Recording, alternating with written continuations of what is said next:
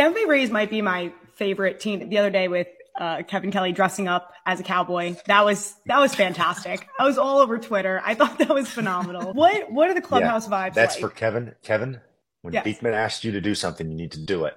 Okay? We're just going to get that out there in the world. Kevin was supposed to go with some people to Boot Barn and pick out a nice pair of boots, maybe a belt buckle and a hat, and Kevin did not show up.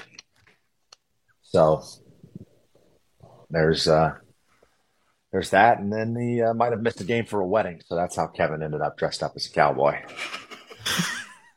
Guys, So, yeah, repercussions. we I like the definitely have a lot of repercussions. fun, and I always say, and we were talking about that. I was hanging out with some guys last night. We were talking about how like all the personality and character, like a lot of the time is in the bullpen, and that's not necessarily, what gets showcased by anybody. So it was nice to be able to expose a little bit of the shenanigans to the world and to see Kevin Kelly in whitewash Wranglers.